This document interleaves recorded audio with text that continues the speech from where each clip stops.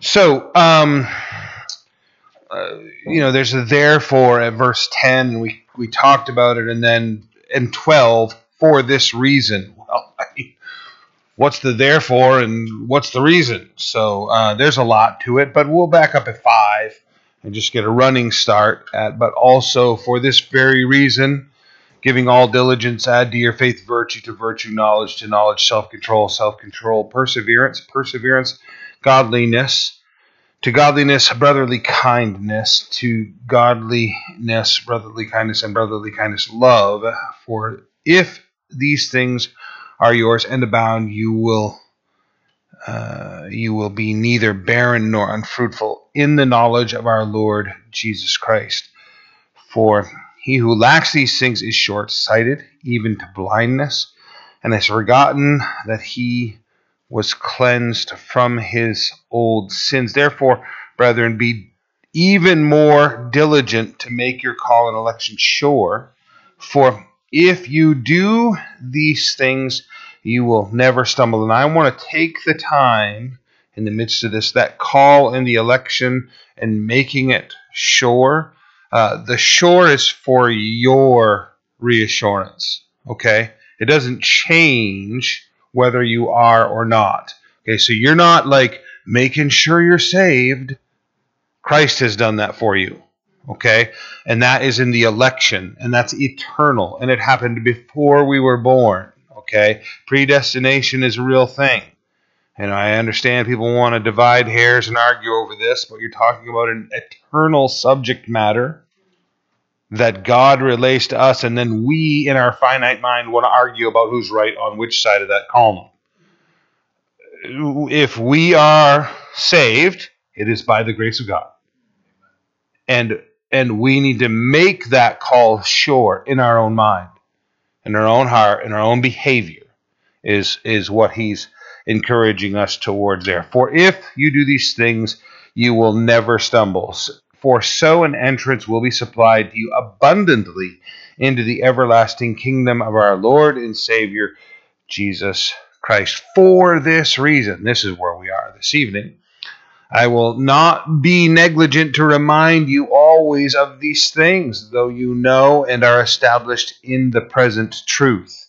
This is one of the mockeries that is hurled at Calvary Chapel, is the repetitive nature of our teaching. We go verse by verse. When we get to the end, we go back to the beginning. We run through the whole thing again. It's not a fast process. We've been here 20 years. I've been from Genesis to Revelation 3 times now. And really, that's a pretty quick pace. You look at Chuck Smith beginning Calvary Chapel and talk to men like Joe Focht, and they were going to Bible studies every night of the week. Every night of the week. And Chuck was teaching 10 chapters in a week. Okay? They covered the Word of God in 3 years at that pace. Chuck said that his second time through was 10 years. Okay? I'm slowing down dramatically. I had that fervence to get through. Each time I go through, it's sort of that sense of like, calm down, slow down, learn, myself included, digest, understand.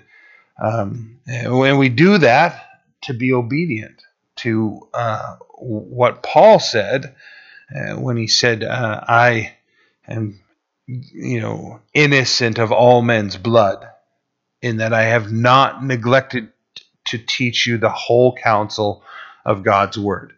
You can't say that unless you've taught the whole Bible. Okay? So, I understand people come in and they learn for a while and the Lord takes them elsewhere, but it needs to be that for myself, I have that understanding that what I'm doing is teaching the whole counsel. I have pet subjects, and it would be, very self-entertaining for me to just dwell on those, stay on those. There are passages and subjects which are challenging, and we teach them. One of the things that just had a kind of an interesting conversation recently, where a pastor that I know and respect profoundly was saying that he would never want to be in my position, and particularly would not ever want to teach the book of Revelation. And it is challenging, and I actually respect his position in saying that, because I know and understand the ministry that the Lord has him in. But again, 26.8% of the Scripture is prophecy. So, I find it as a pastor, right? Root definition meaning feeder. I find it necessary to feed. I find it necessary as far as being obedient to my shepherd, to, as a shepherd, teach the whole counsel of God's word. And it is a struggle at times to come to certain passages and subjects and where the Scripture is silent, and you'd love to be opinionated. Pastors are opinionated, if you haven't noticed that. And to leave things alone that the Word of God leaves alone. But at the same time, when the Word of God speaks, even though it's challenging to say, okay, I've got to be a serious student and dig in here and to go find and search out. They're hidden in the Scripture, right? It's the glory of the Lord to hide a thing, glory of kings to seek them out, to find them. So to dig and to find and to mine through this process and discover what the Lord has hidden here, I think it's necessary. It's not, for this reason, I will not be negligent to remind you always of these things. I'm gonna bring you back to them over and over and over and over. When we find treasure, God's grace in this particular book of Bible, and then over here we find God's grace, we're going to be sure to examine that there and discover what it is that the Lord has to say. This was actually the accusation that they brought against Isaiah, right? Now, I'm paraphrasing, but they're those that denounced him said, "Oh, he's a simpleton. He just teaches the same thing over and over again, just line upon line, precept upon precept, here a little, there a little, like he just everywhere you go, the guy's just teaching you lessons about the Bible. It's annoying," is what they were saying. And I think that needs to be, and when I discover that in someone, to me, that speaks of the Spirit, right? The Spirit which inspired this, that wrote this way. You're going to find the grace of God in the depths of the Old Testament and in the depths of the New Testament. The grace of God. Salvation has always been by grace. Abraham was saved by grace, right? Not works, by grace. Right? It was accounted to him as righteousness.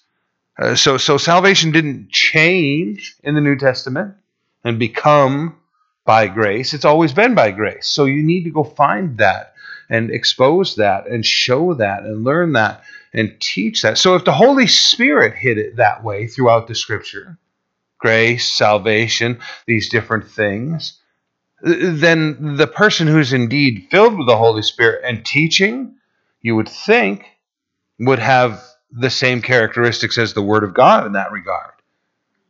So here, I don't find it tedious. I don't find it difficult. It's not hard for me, he's saying, to remind you always of these things, though you know and are established in the present truth. Yes, I think it is right, as long as I am in this tent. And that pertains to a number of different aspects here in this tent that he's referring to, his body, the temporary dwelling place of his soul and his spirit. So he's in this tent to stir you up by reminding you. Listen, there's an old saying, maybe you say it a lot, time heals all wounds. Okay, many of us know that's not true. Okay? But in saying that, what we're saying is, over time you forget things. That's really what we're saying. Time heals all wounds. Really, I forget how bad that hurt. Is what you're saying. The healing that's taking place is a forgetfulness, the necessity of reminder. It is very, very important that we be reminded, that we remind one another, that we spend time with one another, that we spend time in the Word, that we continuously refresh this. You guys ever done that thing where you blow out the candle and then you light the match and you just very slowly draw it in towards that smoke that's curling off the wick, and before you ever touch the wick, it'll reignite. So it is with the Christian, that you can become extinguished, and the further away from the ignition that you get, the more you will smolder and fade. You have to be brought back into proximity, and therein, you don't even have to, have that exact context. Just being in proximity, burst back into flame, and be reignited. I don't know how many times, church ended on, say, Sunday, and Monday pretty much extinguished the flame. You know what I'm saying? And by the time you get to Wednesday, you're really thinking like, I got no fire to drag myself through that door. And you step in and sit down and begin to sing. And there's an ignition that happens, and praise God. And then, hey, the Word really, brings things back to life. And you can walk out by the end of the Wednesday study and thinking, man, why was I thinking I didn't need to go to that? It's so good for us. That constant necessity, right, of the reminding you, knowing that shortly I must put off my tent. And he speaks specifically at the end of 15 of dying. So I must put off my tent, just as our Lord Jesus Christ showed me. And of course, he's talking about the occasion where, and it's interesting if you're thinking, when the Lord said to Peter, right now, I'm paraphrasing, but basically you get to go wherever you want to, but there's a time coming where men will take you by the hand, and that's the idea of forcibly, and lead you where you do not want to go. When John tells us that the Lord was speaking of his coming death, okay, John writes that after Peter writes this. Okay, John is writing that in hindsight. Peter doesn't have that in focus here. He has his death in focus here, but he doesn't have the prediction of Jesus in focus in this verse that we're reading.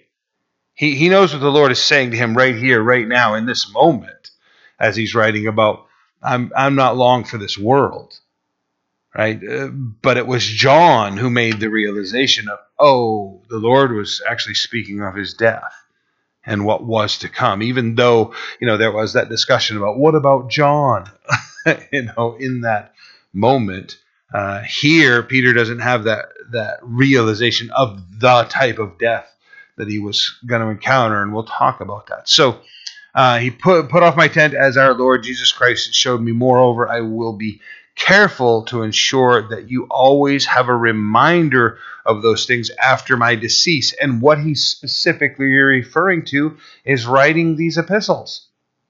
He's specifically talking about, I'm putting it down as record so that you have this to rely upon. The Word of God is so incredibly significant. People do not appreciate the Word of God. Few appreciate the Word of God for what it is and what it does. The accuracy of the Word is astonishing.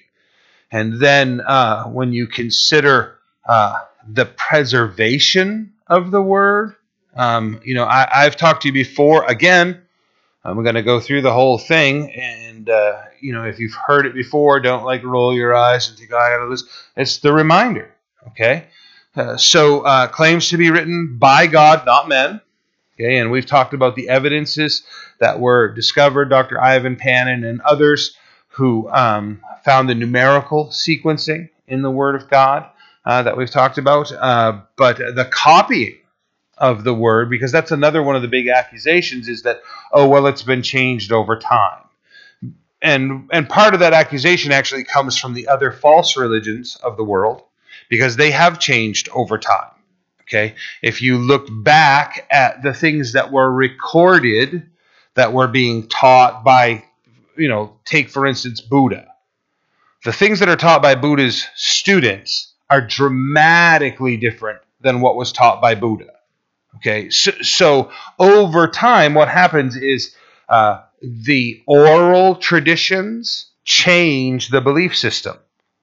Other belief systems get incorporated in, things get forgotten, things get changed, stuff is exaggerated, stuff is completely made up along the way. It is recorded that Buddha's mother conceived him as a virgin, that she gave birth to him standing up without pain, that when he emerged from the womb, he emerged standing, capable of walking, walked to the 4 sacred points, meaning the compass, north, south, east, and west, signifying over them with his hand that they belonged to him as his creation. Yeah. That was written 356 years after Buddha's birth by a student of Buddhism. Okay? That wasn't recorded by Buddha. That wasn't recorded by his mother. That wasn't recorded by anyone in proximity to him in time. Centuries passed before that's a dramatic change. You know what I'm saying? When the Word of God makes a claim, when it is written down, everyone can go, okay, let's see if that comes true. And when it does, then you have to bow to its authority and what is recorded there. So you have the claim of perfection, Paul telling Timothy that the Word of God is breathed by His Spirit.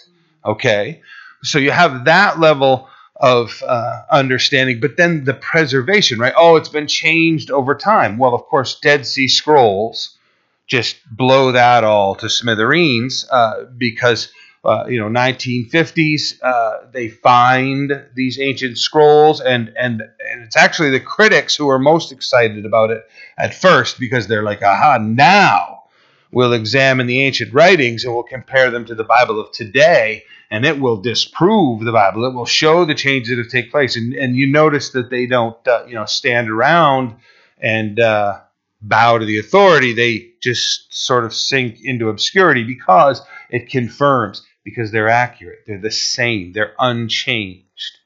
And the reason that way is because the men who made the copies had the mindset they were handling the very Word of God. And they had a process by which they said, we don't want to alter the Word, not even in the slightest. So they went through a process of praying and fasting for 7 days, and then they would shave their heads and shave their beards and burn all of that hair as an offering to the Lord, and then they would begin copying. And their method of copying was to copy letter for letter, because they understood that if you read a verse, you've heard it so many times that you might, just from your own memory, try to recite it out with your pen. So they would literally, for example, they're doing it in the Hebrew and the Greek, but they would go like A, B, B, C, C, and they would copy space, space. They would copy letter for letter exactly according to what was there. Finger on the letter, moving along through, copying letter for letter. If they messed up at all, they would stop, burn the scroll, pray and fast for 7 days, shave their head and their beards, burn the hair, and then start again. copying letter for letter. When they were done, they had two mathematical sequences that they worked with. Every book of the Bible had the letters counted. So they knew how many letters were supposed to be in the scroll. So just for a number, let's say that it was 500,000, 500,000 letters in the scroll. When he was done copying, someone would sit down separate from him and count 1, 2, 3, 4. And if they got to the end and they were a single number off, they would go through a verification process, but they would burn the scroll. The scribe would then pray and fast for 7 days, shave his head, his beard, burn the hair, and start again. Okay. The second numeric process that they put it through was that they assigned, well, it wasn't that they assigned, it's that their letters were their numbers also. So when they got done, they would add them also. So think of it this way. With our alphabet, A equals 1, B equals 2, C equals 3, right? And so on and so forth. So if you were going to add it up, it would be A, 1 plus B, 2 is 3, C is 3, 3 plus 3 is 6, and they would go through the whole document and add all of the numeric values of the letters up. And just again, for a number, let's say the total was supposed to be 1 million. If it was a single number off, then you have to assume, and they had, again, ways of verifying that with others working with the scroll. If it was a single number off, then you have to assume that somewhere in there's an incorrect letter. Because you do the math, and if it comes out as wrong, then burn the scroll, pray and fast for 7 days, shave your head, your beard, burn the hair, start again. So the copies of the scripture that were made were hyper accurate. And honestly, most people wouldn't even engage in being a biblical scribe, right? I mean, if you want a copy of, Robin Hood, fine, I'll write you, I'll make a copy of that. But the Bible, I'm not one who deals in copies of the Bible. That's how they approached it. To them, it was far too serious a thing. You're handling the Word of God. You alter the Word of God, right? I mean, it says right in the book, if you take away from the book, your name will be taken away from the book of life. You add to the book, the curses found in the book will be added to you. No thanks. I'm not interested. You know what I'm saying? So here, when Peter is saying, it's not tedious to me, I wanted to leave a record for you. It's important we understand how significant the written record is. I am sick to death of all these movies that talk about prophecy, like prophecy happens all the time. You know what I'm saying? I mean, maybe you're not. Do you guys realize that George Lucas, this is going to sound so stupid when I say it, George Lucas wrote into his movies that Darth Vader's mother was a virgin. Right. Anakin Skywalker's mother conceived Anakin as a virgin. No, blasphemy is what that is.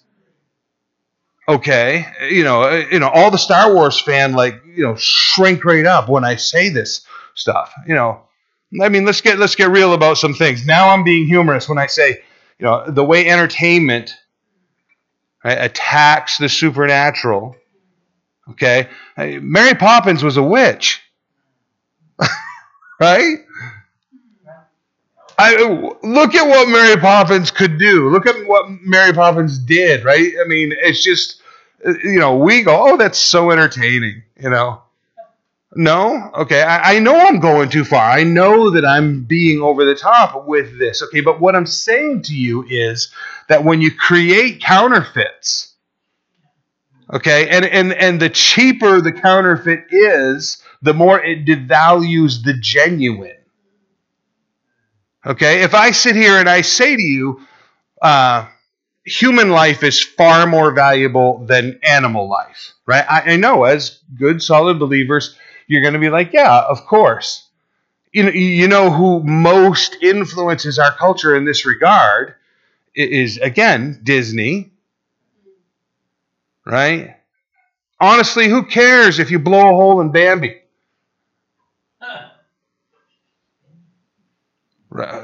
It's steak. That's, you know what I'm talking about? I mean, and everybody's like, oh, I'm so brokenhearted about that. Biblically, the Lord isn't. Okay? He created it. He's the one who told us to kill them and eat them. That the Lord said that. Okay? If you don't want to do that, that's perfectly fine. But our culture, right now, which is literally, I mean, when we say animal rights, like most people are like, right, we ought to take care of the animals. I don't think you understand what animal rights means. Okay, animal rights means, ready for this? The animals get to vote. People are like, what? Come on, this guy's a lunatic. No, literally, animal rights activism says that we know how to examine the thought process of the animal kingdom, and that the animals need legal representation in these. So this lawyer will represent all these cows in the voting booth. We shake our heads and say, ridiculous. It's happening in our culture. Because we have abandoned the Word of God. We aren't looking at the Word of God for the authority that it is.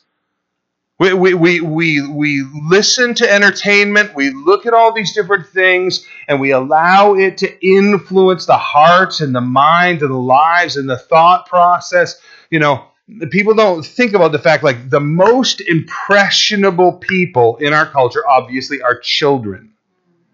Okay? The place where they are the most impressionable is from the age of 0 to 18 months. That has more to do with what your personality is going to be than the rest of your life combined. That's frightening. It's frightening when you consider who the people are that are raising children from 0 to 18 months.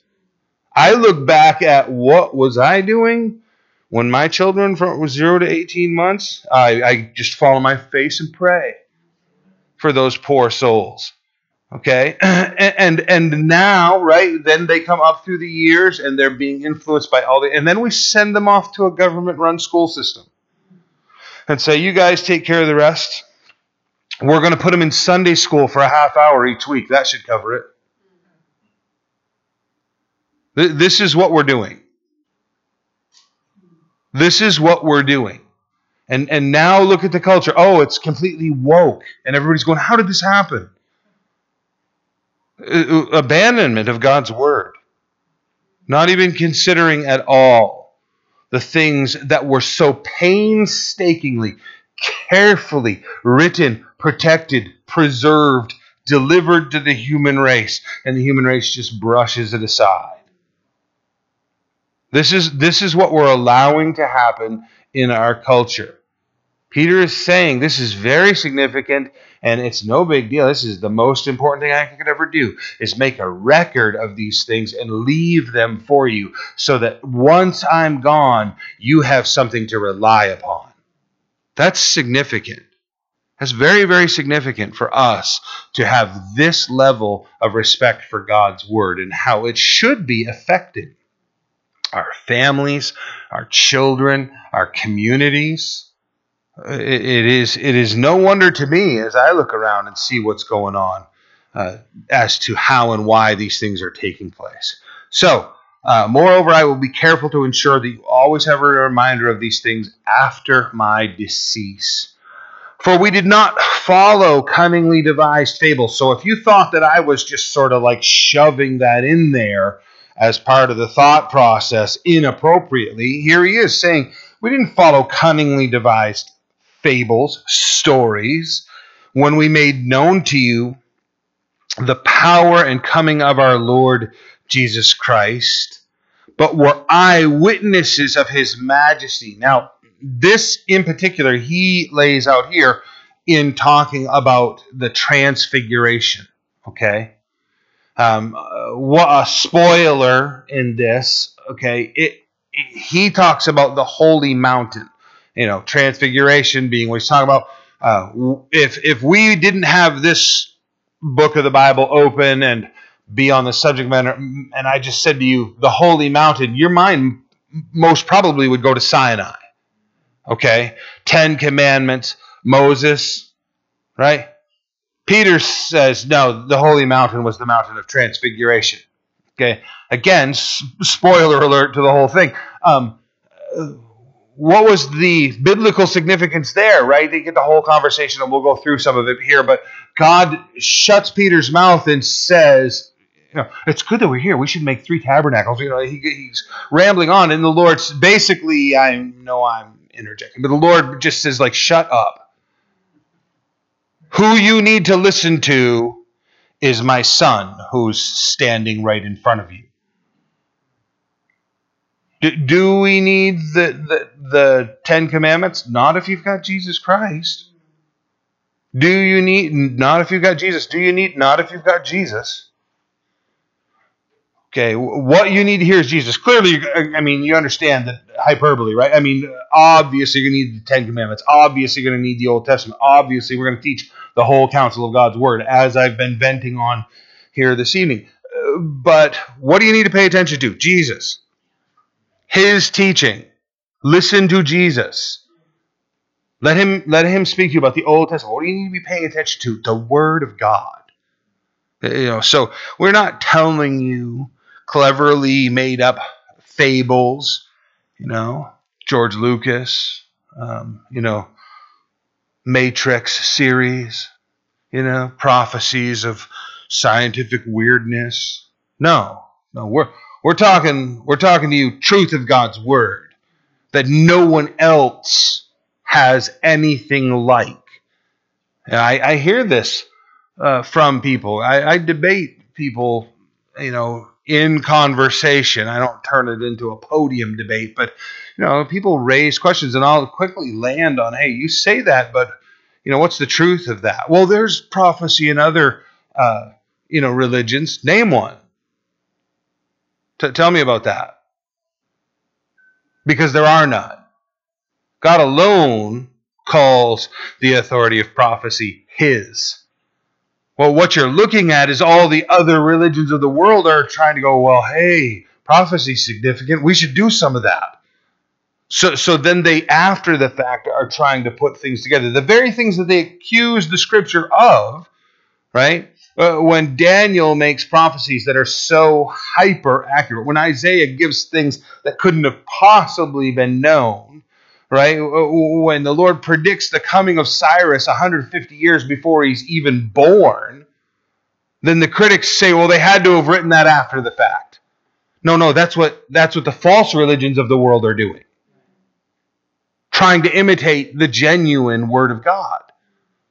Peter is here telling us what the power is. You guys really have to grasp the value, the unspeakable value of God's Word and what it has for us. The world around us is just continuously trying to tear at and pull down. It was Spurgeon and all of his great eloquence that said, the anvil of the Bible has worn out countless hammers. Let them pound on it. Let them say whatever they want to. It was C.S. Lewis that said, you need not defend the Word of God. It's like a young lion. Just let it out of its cage. Right? It will tear everything else to shreds. The Word of God is extremely powerful. We're leaving this written record for you. This isn't some cleverly devised fable. We saw His majesty. We were eyewitnesses to it.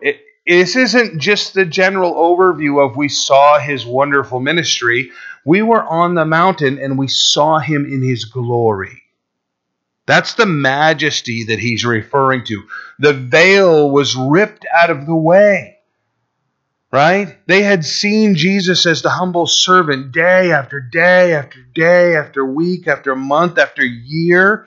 And then he had made that statement just 6 verses earlier about some of you will not perish until you have seen the kingdom of God. And then let's go up on the mountain, and then the veil is removed and they see Jesus in the kingdom, right?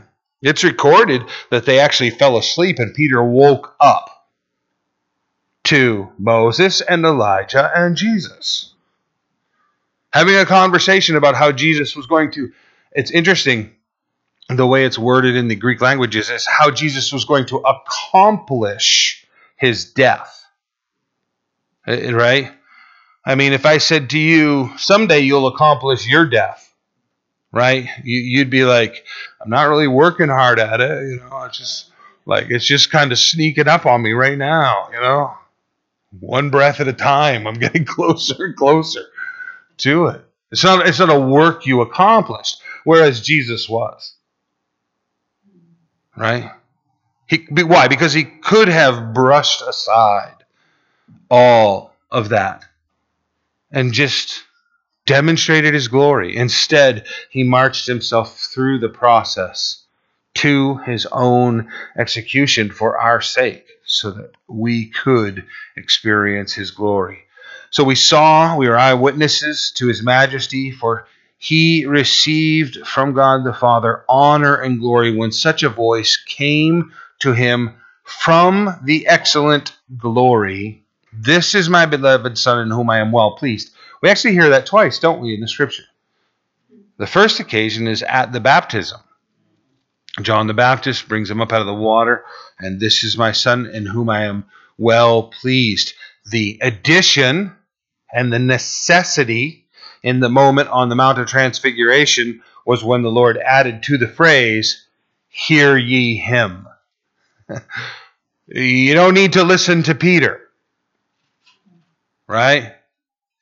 John there includes the fact that Peter said, it is good that we're here, let us build 3 tabernacles, because it said, not knowing what to say. What's that old thing, right? If you don't know what to say, don't say anything, right? Not knowing what to say, it's good that we're here. We should build 3 tabernacles, and that's the places of worship, so you can kind of appreciate Peter's thought, like, oh, this would be great. We could set up a school of ministry right here, We'll have Jesus 101 and Moses 101 and Elijah 101. This will be wonderful. And the voice basically cuts him off and says, no, basically very graciously, very gently, this is my Son. This is my Son. Hear ye him. Pay attention to what he is saying. When he heard this voice which came from heaven, we were with him only on the holy mountain. We heard it. There were 3 witnesses, right? Peter, James, and John heard that voice. They were told not to say anything until after his death. So they all testified to it, and we'll talk about that in a moment.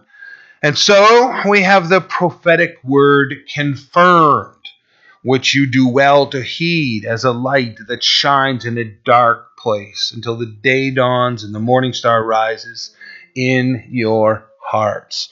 We're saying that a lot nowadays about, it's getting so dark.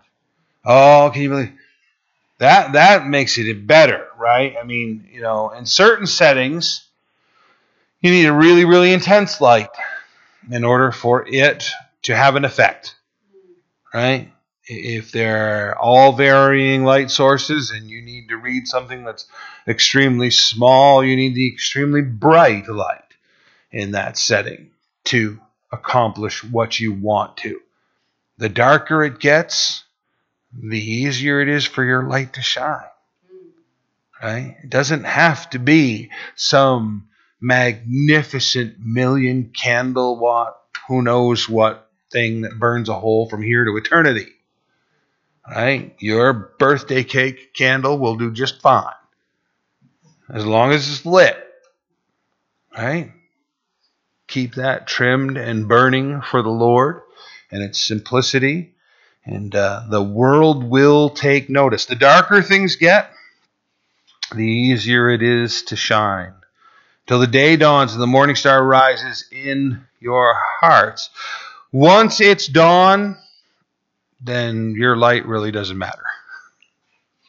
We don't need that. And I couple this together with 1 Corinthians 13, where we're told that now we know in part, and we will know fully, right? Speak in tongues, be done away with, prophesy, that will come to an end. Sure. Yeah, really no need to speak in tongues about the glorious works of God if I can just say to you, and Jesus is right there. If we're all face to face with him, no need for anyone in the room to prophesy because, well, there he is. Right? When the perfect, definite article, the perfect, has come, then you don't need any more of the imperfect. Right? My lamp burning, pretty insignificant in that environment. And when the radiant glory of Jesus Christ has outshined the sun, literally, right? The sun isn't going to even be needed anymore. In the new heaven and the new earth, right? There won't be a sun. It will be his glory that illuminates all things. So, you are the light of the world, certainly right now. Jesus told us to let our light so shine before men. Glorify the Lord. Yeah, right. Now, in the darkness, the coming illumination in our hearts. Knowing this first, that no prophecy of Scripture is of any private interpretation. Wow, don't we wish the world knew that?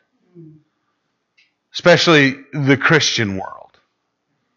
You listen to some people's interpretation of God's Word, and you're left really perplexed listening to the garbage that's being declared.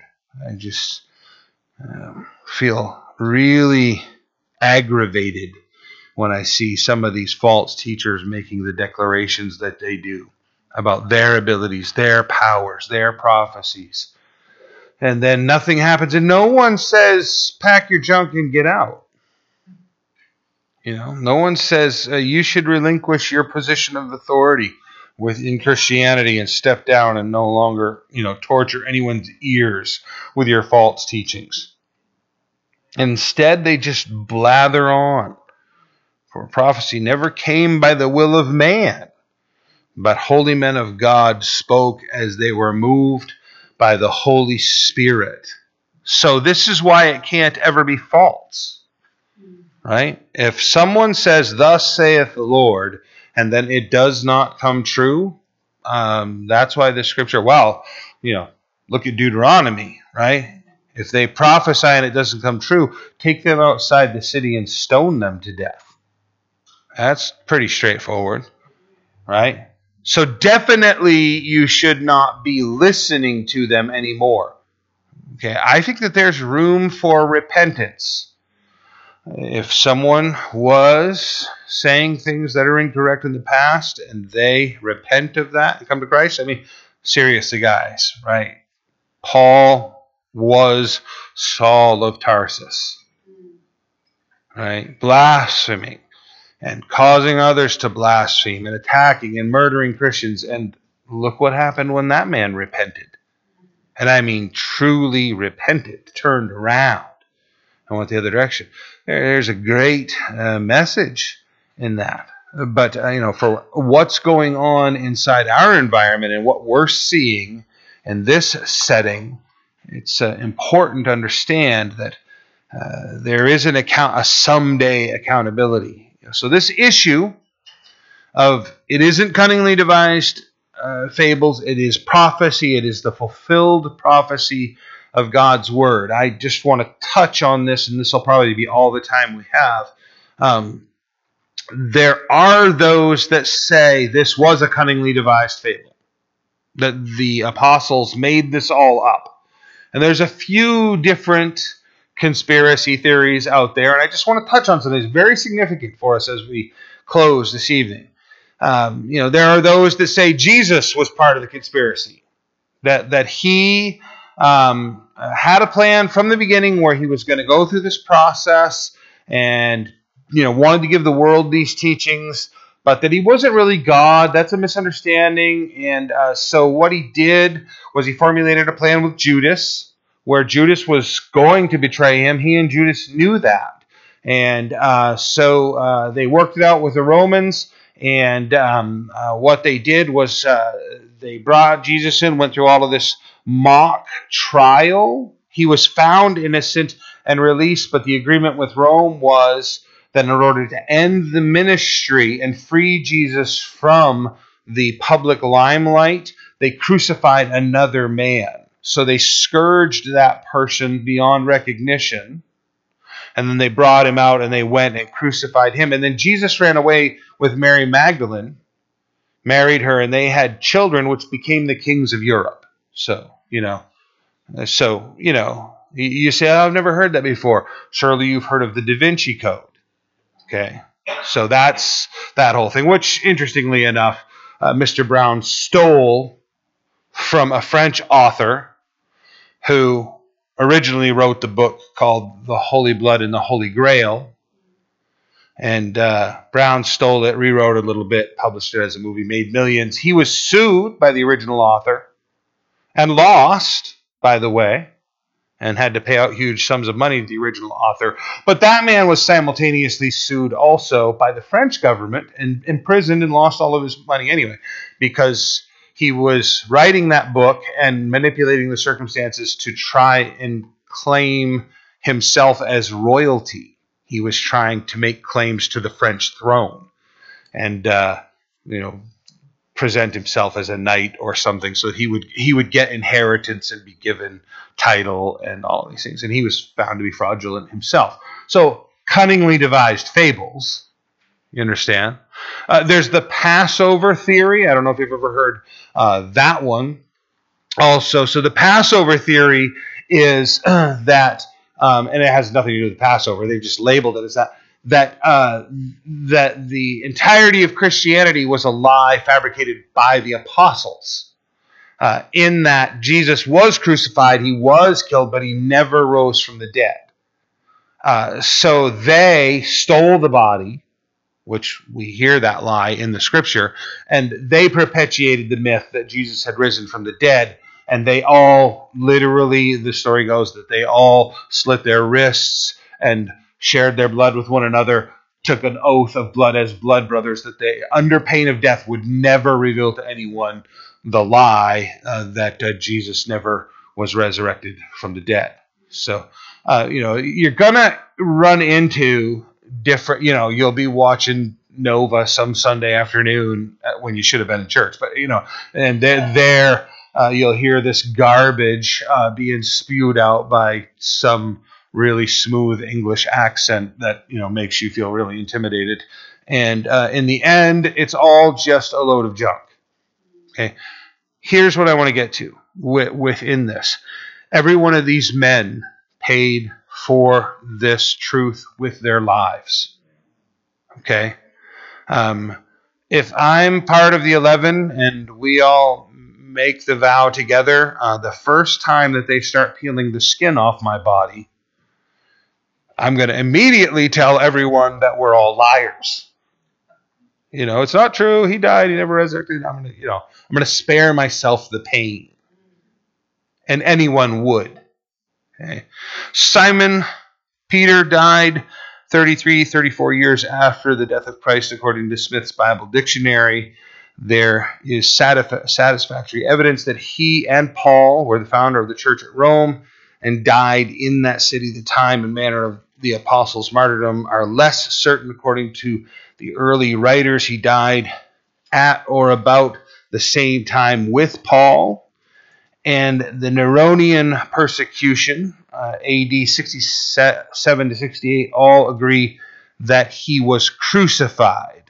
Origen says that Peter felt himself to be unworthy to be put to death in the same manner as his master, and was therefore at his own request crucified with his head downward. I'm sure you've heard that account. I'm leaving out a number of the other details that are very difficult to verify, but that's a certainty. James, the son of Zebedee, was put to death by Herod Agrippa shortly before the day of Passover in the year 44, or about 11 years after the death of Christ. From Acts 12, verses 1 and 2, you can take note of that there.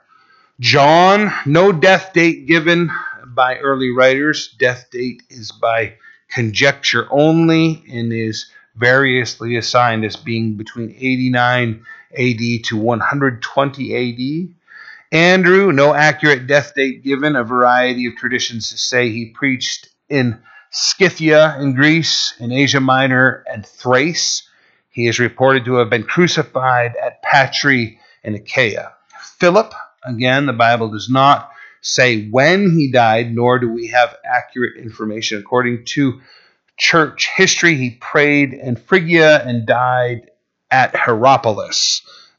We have the tomb of the Apostle Philip found in Hierapolis. That was in 2011. They discovered that tomb, so that's an interesting note. Bartholomew, no information concerning his death, not even by tradition. We know that simply know he was martyred. Details unknown. Matthew must have lived many years as an apostle, since he was the author of the Gospel of Matthew, which was written at least 20 years after the death of Christ. This is the reason that we believe he stayed for 15 years at Jerusalem, after which he went on a missionary journey to Persians, Parthians, and the Medes. He was killed in Ethiopia as a martyr for his faith. Various descriptions of his death given there. Thomas, early traditions believed in the 4th century, he passed away, says he preached in Parthia and Persia. His final burial was in Edessa. The later traditions carry him farther east than that. His martyrdom, whether in Persia or India, is said to have been by a lance and commemorated by the Latin Church on December 21st, the Greek Church on October 6th, and by the people in India on July 1st. So you can choose your dates accordingly, but run through with a lance, we know for certain. James Alphaeus, we know he lived at least 5 years after the death of Christ because of the mention in the Bible. According to tradition, James, son of Alphaeus, was thrown down from the temple by the scribes and the Pharisees. He was then stoned and his brains bashed out with a fuller's club. So again, these men all gave their lives for the gospel. Simon the Canaanite, no information either in the Bible or tradition as far as dates or location, but we do have the historic information that he was put to death for his faith. Jude Thaddeus, according to the tradition, Jude taught in Armenia, Syria, and Persia, where he was martyred. Tradition tells us that he was buried in Terra Calasia in what is now Iran. And of course, if you want to include Judas Iscariot, he killed himself by hanging, Matthew 27, verse 5. So all of them died. I wouldn't myself include Judas as a martyr in that, but the rest gave their lives.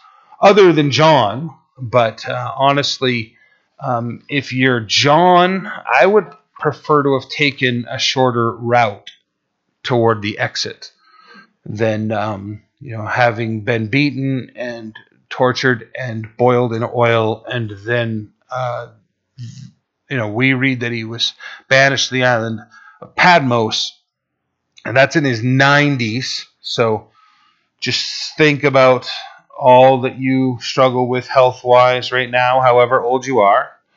Then multiply that by however much you can, and put yourself in the realm of 90s, where they brutally wake you up every morning, rarely with any food, in the dark, and they march you to the quarries in the dark under candlelight, where you begin hammering out rocks as the dawn is breaking.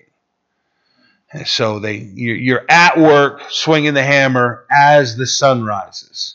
And they keep you there until it's black and you can't work anymore.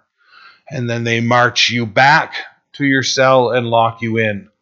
And they wake you up the next morning in the black and they march you out and you start swinging the hammer in the dark. And that's 7 days a week. And it's a death camp.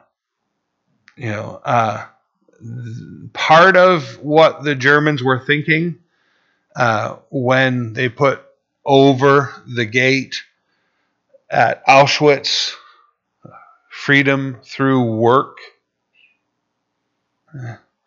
was that mindset. You're going to come there, and the only way you're going to be free of this place is when work has killed you. And that's how, and I've literally stood at those gates and seen that sign. It's chilling. It's chilling to be there. Right next to it, in Auschwitz is high voltage barbed wire. Not electric fence like you have at the farm. High voltage. You touch that and smoke's going to roll off you and you're going to land on the ground dead. Brutality is what John experienced. Brutality. I'm sure, like Paul, when he said, we despaired of life. I'm sure John experienced that at times. These men had the opportunity to confess if this was not a real. Why did they continue?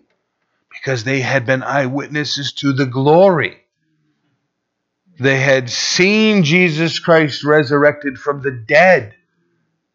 Right? They saw him drained out. If you've had the unfortunate experience of seeing a dead body, and I do not mean one prepared by the mortuary. If you have been in the room with a raw, dead corpse, there's a presence of death that is unmistakable. Just the way there's no life in that frame there's no question. When a person is dead and you're staring at death that way, it is sobering. Sobering. They had seen Jesus in that condition and then resurrected. And they received the promise of life, the power over death. So when it came to the moment of, do you want to hang on to this story you're telling, or do you want to die? Every one of them said, I'll take death because my Lord and my King has the power of resurrection in his hands. I have no fear of death. I'm in the hands of my King. The same way that my King said, Father, into your hands I commend my spirit. I get to say the same thing to the one who called me friend. I get to hand my spirit over to him. Do your worst. That's what they said. You got to take the intensity of what Peter is saying. This is not a cunningly devised fable. We were witness to this power. We were witness to this strength. That's what you and I hold to. That's the same God we serve. That's our King. That's our Master. That's our Lord and Savior, Jesus Christ. The days are dark. The hour is late. So be it. Let your light so shine before men. Amen? Amen. Well, we'll pick up at chapter 2 next week. Why don't we stand and we'll pray together.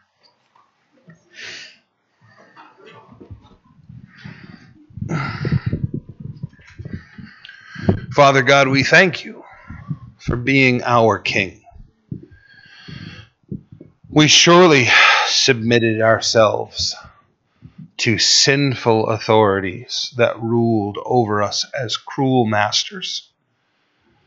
We found ourselves empty, and we heard your voice in our hearts and our minds, and we have surrendered to you. Lord, to whatever degree we falter, forgive us. Help us to cling to you. Help us to stare steadfastly into your presence, to wait upon the fulfillment of your promises. In the interim, help us to share that message with the world. We pray in Jesus' name. Amen.